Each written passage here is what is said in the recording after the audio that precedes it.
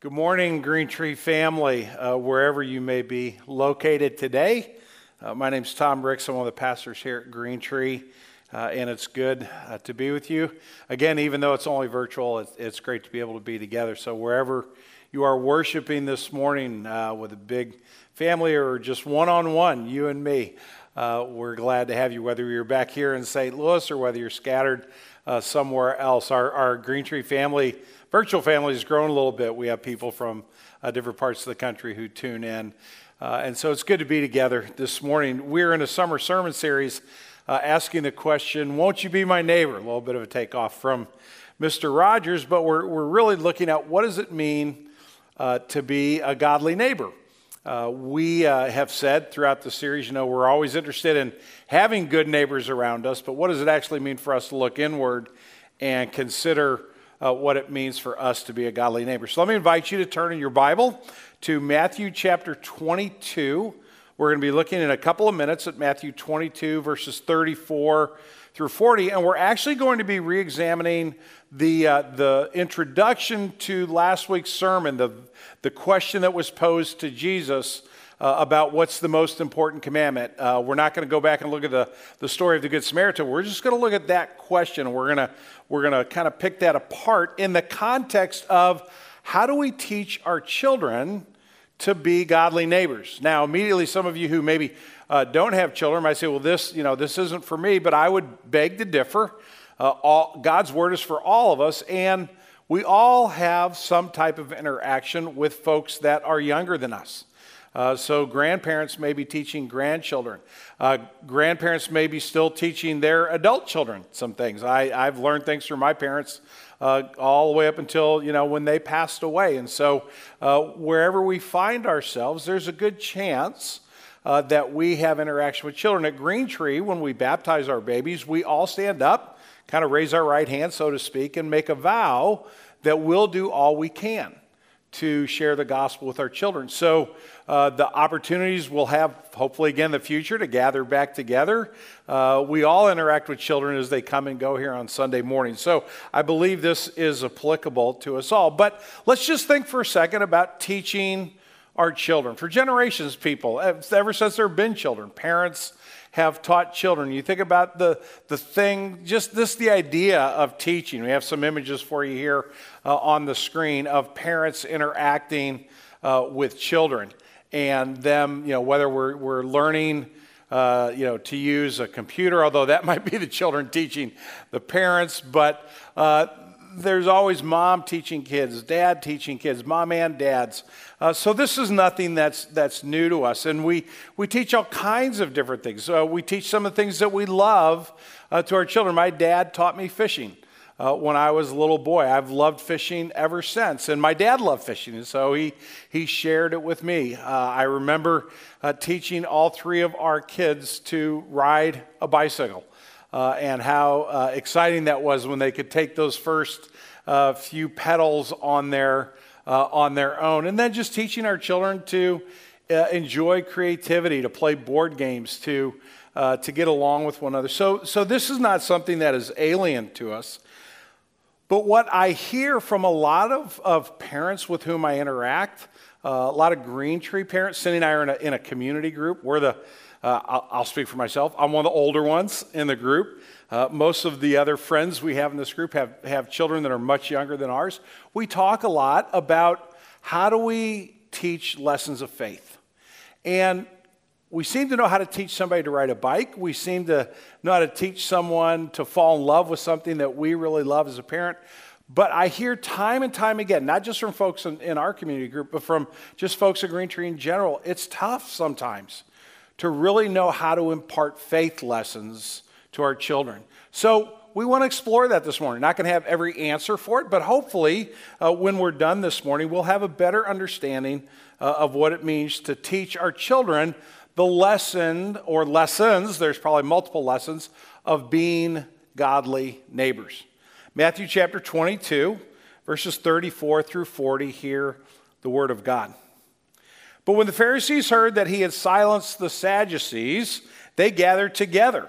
And one of them, a lawyer, asked him a question to test him. "Teacher, which is the great commandment in the law? Jesus answers, he said to him, you shall love the Lord your God with all your heart, with all your soul, with all your mind. This is the great and first commandment.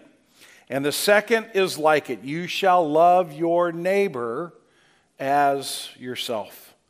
On these two commandments depend all the law and the prophets. This is the reading of God's holy and perfect word. To him alone be glory. Let's pray for a moment as we enter into a time of worshiping God with our intellect, with our mind, with our reasoning and understanding. I'm going to just be quiet for a couple seconds and allow you, wherever you are right now, just ask God to speak to you and teach you, and then I'll pray for us corporately. Let's pray.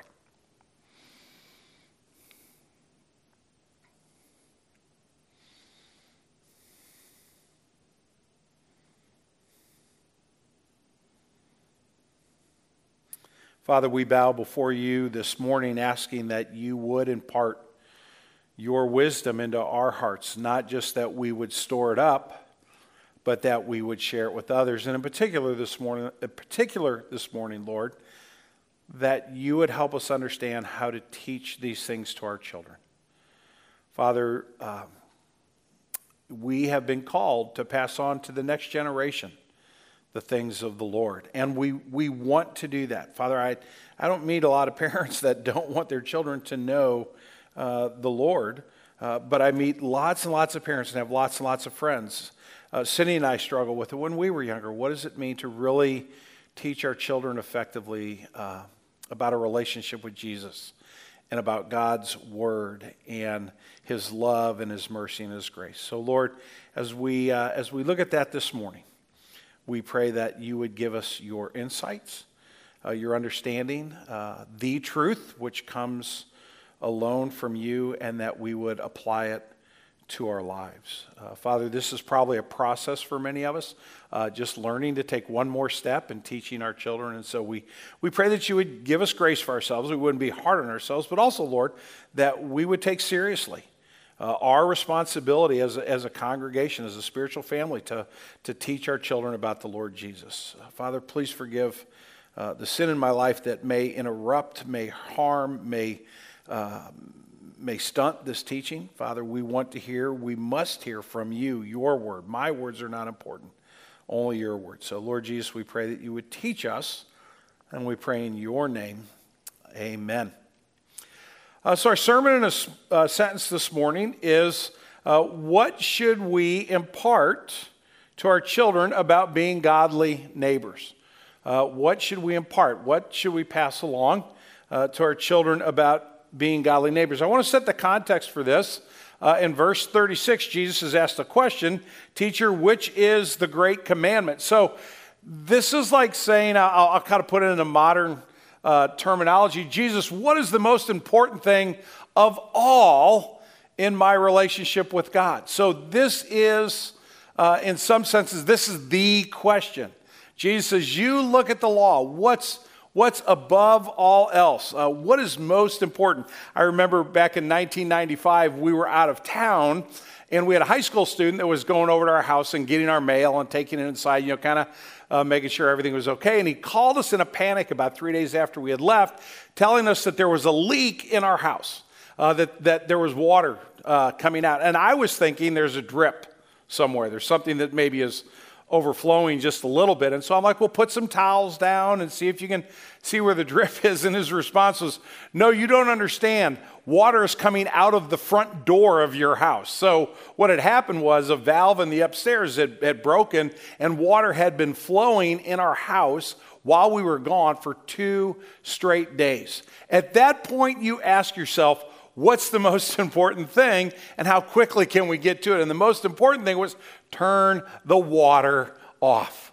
And he quickly did that, and then we went from there. But until the water's turned off, the cleanup isn't going to begin.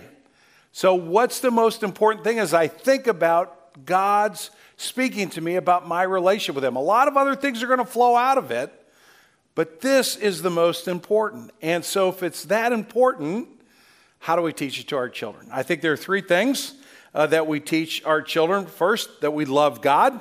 Secondly, that we love ourselves. And thirdly, that we love our neighbor in the same way. So this is pretty straightforward, following the exact words of Jesus, but let's elaborate on that just a bit. Love God. And there are lots of reasons to love God. I'm going to restrict it to just 3 this morning. You could do a whole study on we love God because, but I want to give you at least 3 this morning. First, we love God because He is our Father. He's brought us into His family, and He's giving us a place to belong. Jesus comes to establish a new family of God. And Peter says so in his letter to the folks he's writing to. He says, you're no longer strangers or aliens, but you're fellow citizens with the saints.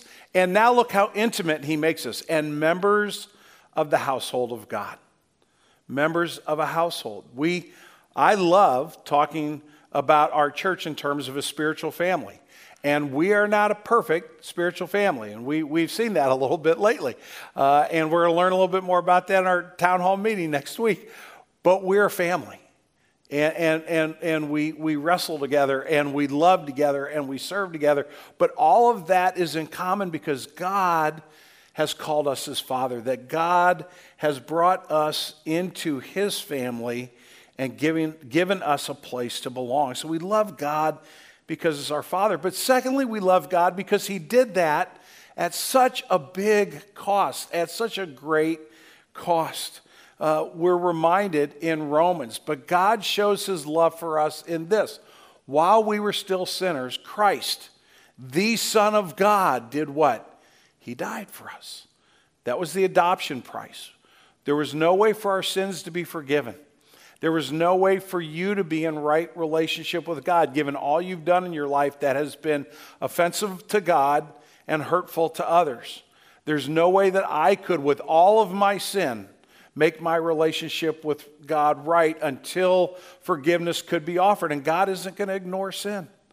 He's not going to pretend like it hasn't happened. We like to do that. I like to do that. Kind of sweep it under the rug. Maybe the pile under the rug won't get too big. God is a perfect God.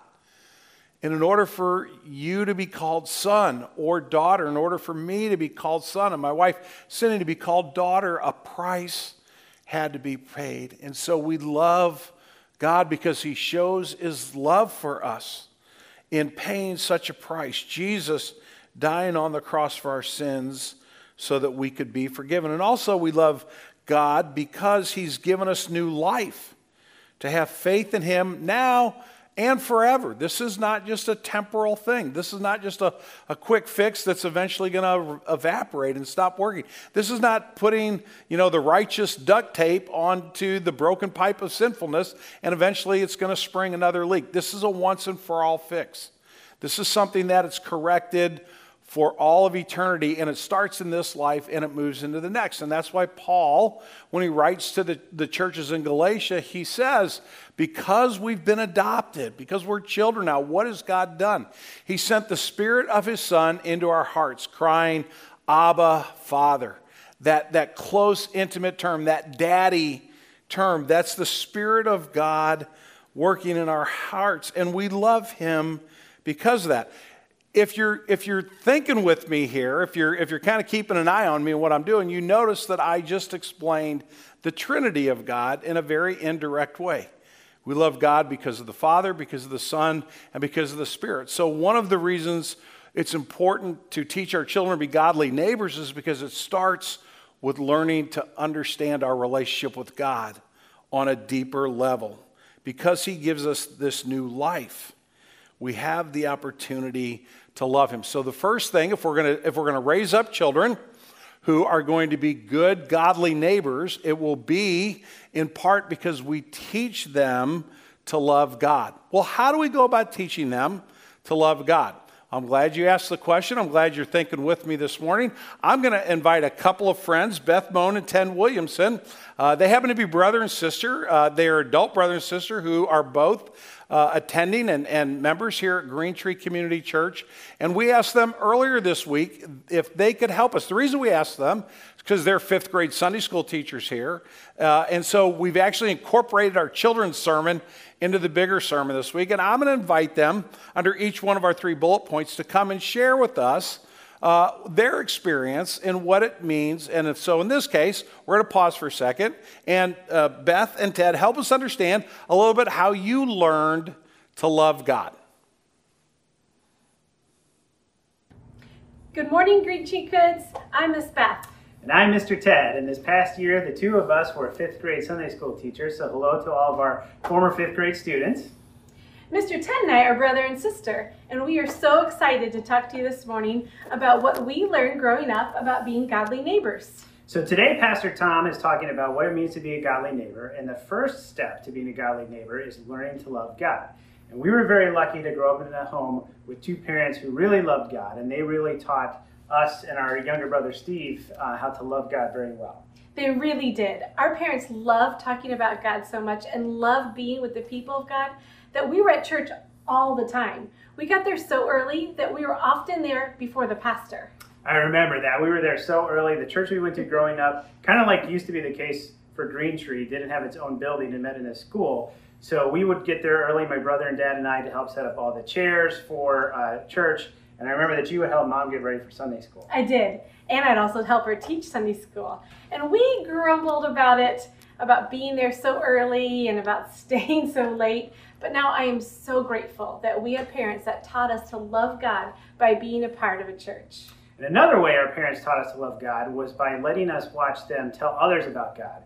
And I remember growing up going to church, going to youth group, going to VBS. Our car would always be full of kids, because my mom would invite every kid on the block to come. So much so that our friend Jeff, who was between you and Stephen age, came with us so often that by the time he got to middle school, he'd become a Christian. Yes, and his mom Betsy then did too because of that.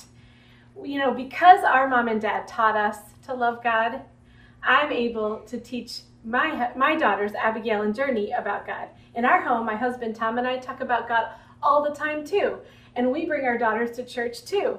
And our daughters, Abigail and Journey, help me in Sunday school now, and Journey helps her dad on the worship team. And both of our girls are baptized and have asked Jesus in their heart. And my wife Julie and I are committed to telling our daughter Mia about God. Here's my lovely wife Julie and our little daughter Mia, who's only 3 months old. But already Julie is telling her reading a Bible story to her every day. And we're committed to telling her everything we can about Jesus. What we're really looking forward to is whenever it is that we can come back to church when Mia gets to be baptized. Hopefully she won't be 5 years old by the time that happens. But and we're very hopeful that someday she will ask Jesus into her heart as well. Beth and Ted, thank you. Way to go. Great start for us. We love God. We teach our children to love God in great ways, taking them to church and helping them let them help pitch in and serve as they grow up. I love the reading Bible stories, even to a 3-month-old. My mom read us Bible stories all the time. It was so helpful for us growing up. Secondly, Jesus calls us to love ourselves. Let's remember this. You shall love your neighbor as yourself. The second is like it. You shall love your neighbor as yourself. So there's a couple of folks there giving themselves self hugs. But when you think about it, we take care of ourselves. We eat good meals, hopefully. We exercise. We sleep. We have fun with our friends. There are a variety of activities in which we involve ourselves, even as children, because we might not even realize it. It's because we love ourselves. And that is how we should look at our lives. It's so sad when someone despairs of their life, when they see themselves as unlovable, when they feel that they don't have a place to belong, and they feel that they can't be part of a larger family for whatever reason. Because Jesus says it's healthy, it's good, it's right that we love ourselves. And as we love ourselves in a healthy way, what happens then is that it reminds us that Jesus then says you're going to love others as you love yourself. So if I don't have a good foundation for loving myself, it's going to be very difficult for me to love others in the way that God has called me. So moms and dads, as we think about this, we need to be thinking in terms of how do we help our children understand how much they are loved by God? How do we help our children understand how much we love them? Simply because they belong to us. Not, I'm going to love you if you accomplish something, or I'll love you when you start doing things the right way, but I love you because you're mine, and I want you to have a healthy, not everything in the world revolves around me, and I'm always the center of attention, and I get everything I want all the time. We're not talking about selfishness. We're not talking about self-absorption. We're talking about loving ourselves in a healthy and a good way. And as we do that, we can then, and we'll see in just a minute, then we can move to loving our neighbors in that same way. But again, in this second point, I'm asking Miss Beth and Mr. Ted if they would please help us understand a little bit more about what it looks like to have a good, godly self-love. So, Beth and Ted, take it away. Hi again. My brother Ted and I are here in my dining room to talk about the second part of loving God, and that's learning to love yourself and doing the things you enjoy. So our parents really, really, really loved people. So of course, what was the number one thing that they enjoyed? Having people over. That's right. Our parents were really friendly, and they often invited over people that really needed a friend. Our parents loved to share the things they love. So one of the things that they really loved to do was have people over for a game night. So this was our family favorite game when we were growing up. It's called Horse Trader. You can see from the box that it's a very old game. They don't even sell it in the store anymore. I think the only way you can get a copy of it is on eBay. But man, I remember a lot of fun nights playing that game with friends and relatives and people from church. Yes, we had a lot of fun playing Horse Trader, and that's a tradition I've passed down to my family now. My daughters Journey and Abigail and my husband Tom, they love to play it too. And my girls love to have people over to play their friends over just like we did. Now, however, I do remember teaching them how to play, but I don't remember teaching them how to beat me so quickly. Now you might be wondering, if Miss Beth's two daughters really love playing Horse Trader so much, what does my daughter think of it? Well, Mia here is still trying to master some of the nuances and subtleties of the game. The main strategic aspect she's working on right now is learning how to not try to eat the pieces. But I'm pretty sure as she gets older, she's really going to love having people over to play Horse Trader as well.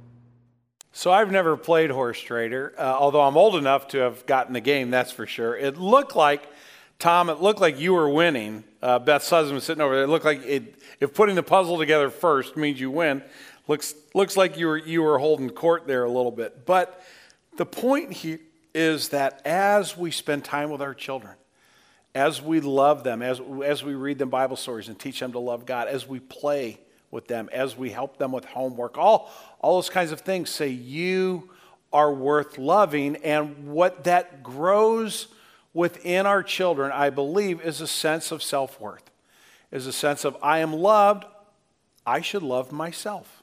And I think that's exactly what Jesus is after here. First, you love God. And secondly, which we're now going to talk about in a second, you love your neighbor. How? In the same way you love yourself. If we don't teach our children to love themselves, then this third point we're going to talk about is going to be very difficult for us. But Jesus says in verse 39, the second one's just as important as the first, or it's an outgrowth of the first. You love your neighbor as yourself. What I think Jesus is getting at here is that everyone needs friendship. Everyone needs unconditional love. What I need to do when I'm thinking about this, in the sense of putting myself in their shoes, what is their life like? What kind of expressions of love can I give that would really be meaningful to them? And I'm going to actually give you a verse out of 2 Corinthians this morning. In chapter 1, the Apostle Paul who's like the rock star of the Christian church, the guy you would think needs no help from anybody. He never gets down. He never gets discouraged. He always loved God perfectly. He's always starting a new church somewhere. Surely he was like the self-sufficient person. And Paul's writing this letter to the Corinthians, who are dear friends of his. He founded the church. We're actually going to be looking at 1 Corinthians this fall in our sermon series. And so you're going to learn more about the Corinthian church. We're all going to learn more about the Corinthian church, hopefully this fall. But Paul is pouring his heart out to his friends, and he's saying this: we don't want you to be ignorant, brothers, of the afflictions we suffered in Asia. For we were so utterly burdened beyond our strength that we despaired of life itself. Now, I don't want to run too far down this road, but despairing of life itself, if I said that to a loved one today, they would maybe call a hotline and try to get some psychological and spiritual help for me quickly, because what I'm saying there is I think I just want to give up. This is the Apostle Paul. This is the person that Jesus met face to face on the road to Damascus. This is the foremost church planter in the history of church planting and sharing the gospel with others. And he said, I'm ready to give up. He needed some love. He needed some people to come alongside him. So unless I'm willing to look at others and take the time to kind of put myself in their place, it's going to be hard for me to know how to love them. So we need to teach our children to look at others. And I've been talking recently about self-curiosity. I want to talk about self-curiosity can lead to being curious about other people. And if I'm in a situation where I go, I'm feeling pretty sad right now about this, or I'm feeling fearful about this, and that helps me kind of manage, my way through a certain situation, it shouldn't be too long before I'm maybe in a similar situation and I say, so-and-so looks a little sad right now, or so-and-so seems to be a little afraid right now. Maybe I could love them and I could help them. So realizing that everyone needs it. Also, realizing that because God loves me in this way, God loves me with that unconditional love. God loves me with that friendship type of love. The more time I spend with him, the more of that love I'll experience, the more I'll have to share with others. So John, who is also a kind of a apostolic hero in the New Testament, he was one of the good friends of Jesus, one of the apostles. Late in life, John's probably in his 80s when he writes this letter. And in 1 John, he says, this, beloved, if God so loved us, we ought also to love one another. I says, no, none of us yet have seen, nobody's seen God yet, but if we love one another, God abides in us, and his love is perfected in us.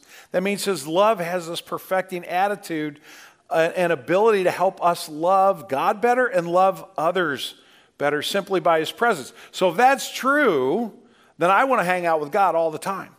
I want to be with God all the time and receiving that love, but also I know that love then equips me to love others. And it will probably lead me to some time spent thinking about what my neighbors need, or what are some of their desires. What would be loving? What would be helpful? So perhaps, in my neighborhood, there's maybe a single parent who's just overwhelmed. And they just, if I said, hey, could I bring you, a dinner tomorrow night, even if I just, run to Schnucks or McDonald's or something to pick it up, so that you don't have to come home from a crazy day and then on top of that have to cook dinner. Could I do that for you? That would probably be an amazing gift to a neighbor. Maybe there's a neighbor on your street that's a little bit older, and maybe their children don't live close to them. Maybe they don't have children.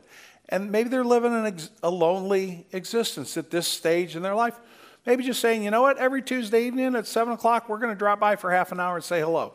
We're just going to sit down, ask how we're doing, see if, maybe there's a little yard cleanup we could do for them or whatever. It doesn't have to be labor intensive, but we know that neighbor, it seems, really needs that kind of love. You might also say, I'm really good at math. I would never say that, but I'm really good at math, and I have some friends at school who aren't very good at math. Maybe I could just help them. Maybe I could just volunteer before the test, not during the test, and help them learn math a little bit better. The more I get close to God and realize how much he's loved me, the more I'm probably going to be in tune to ask that kind of question of myself. If I put myself in their shoes, if I was an older person and I didn't have anybody around, I would love it if somebody took time to come and sit and talk with me. If I were a single parent that was, just burning the candle at both ends, and somebody said, I can give you a break, even just for a dinner, just for an hour, that would seem like the greatest gift ever given. And I was the student struggling with math, and I wish there would have been somebody that come along and said, let me help you. I would have loved somebody to do that. So if I would love somebody to help me in this way, it seems that I should want to do that to others, and that's what we want to teach our children. So here's the third part of the story. So we're going to ask Miss Beth and Mr. Ted to come back and talk to us a little bit more about what it means for us to love our neighbor as ourselves. Hi, it's Mr. Ted and Miss Beth again, and we are here on Plaza Terrace in Kirkwood, and this right here is the house where Miss Beth and I grew up in, along with our mom and dad and our other brother, Steve. So the reason we're here back at Plaza Terrace today is we wanted to talk about the third part of being a good neighbor, which is learning to love others well. And one thing that our parents really did when we were growing up is teach us to really get to know our neighbors and to meet them where they are. For example, across the street at this house lived a lady named Mrs. Werner. And Mrs. Werner's husband had passed away, and that can get really lonely. So our mom would take us over and visit her. And after a while, and sometimes she'd make us dinner, and after a while I'd go by myself to visit her. And when I went to college, she and I became pen pals for a while. And I remember sometimes when it snowed in the winter, I would shovel her driveway for me. One time she made me dinner to thank me for doing it. And actually that was the first time in my life that I ever had turkey bacon. Before that I only had regular bacon. I didn't know there was such a thing as turkey bacon. I remember she made that for me. I didn't know that. That's cute. And at this house over here, down the street, lived a family named the Votes. They had several kids, and they were all younger than us. Sometimes we'd invite them over so their mom could get some things done. I remember you used to play school with them. You made a school in our garage, and they were your pupils. It turns out that came in handy because you became a teacher when you grew up. It sure did. A lot of good practice. Well, because of learning to be a godly neighbor from our parents, I've been trying to do that with my kids as well, with Abigail and Jody. And we have a little boy that lives next door named Alex who has a lot of medical problems, so he can't do some of the things that other kids his age can do. And he has two older brothers that are a lot older, so they're not home a lot. So Alex gets lonely. So we invite him over for playtime at our house. And his very favorite thing to do is to make slime. So we make slime a lot. And last week, Journey baked a loaf of bread with him. And if you can keep the surprise with us, Alex's birthday is next week, and we're going to make a cake for him.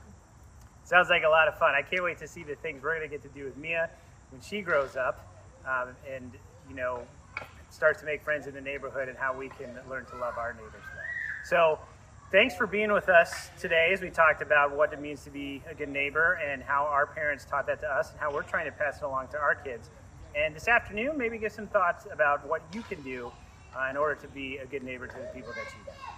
One thing I've learned is that being a godly neighbor sometimes is as simple as making slime or playing a board game, even virtually, with someone who needs a friend.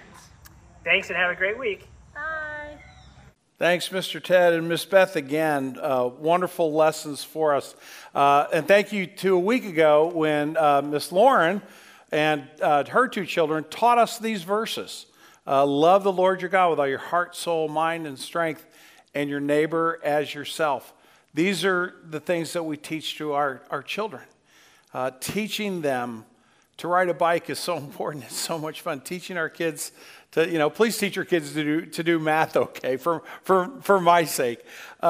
These things are all important, but teaching our children that we love God fundamentally because he first loved us in Jesus and redeemed us and saved us and has given us new life. That we love ourselves in the proper way because we're children adopted into God's family.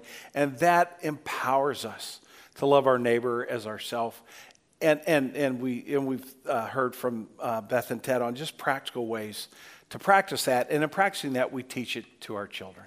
Will you pray with me?